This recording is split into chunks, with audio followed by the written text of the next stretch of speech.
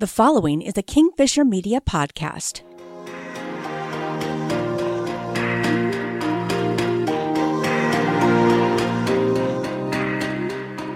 How am I doing?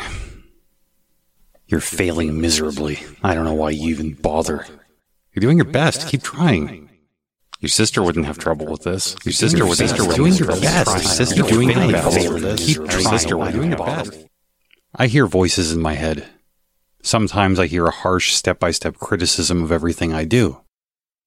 Sometimes I hear an encouraging voice saying, "Good job." Sometimes I hear my parents' voices.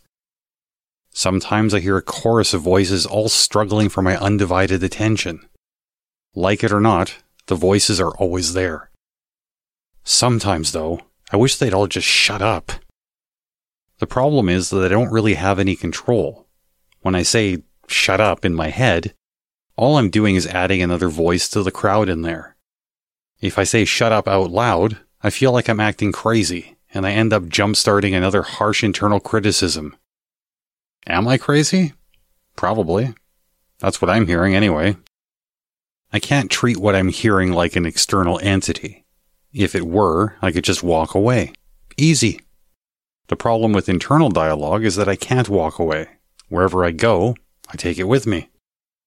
I'm a person who thrives on knowing how to handle myself in certain situations. When I find myself in a difficult conversation with another person, I try to cut past the ego and emotion and speak directly to the point. I don't typically allow myself to get dragged into disjointed or emotional dialogue because it doesn't do me any good.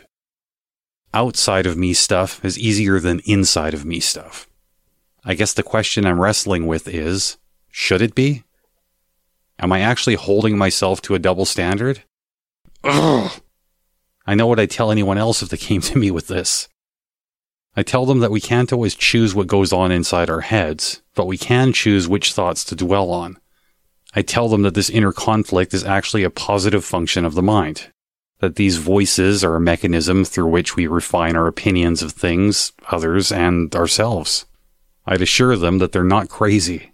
We all have inner dialogue.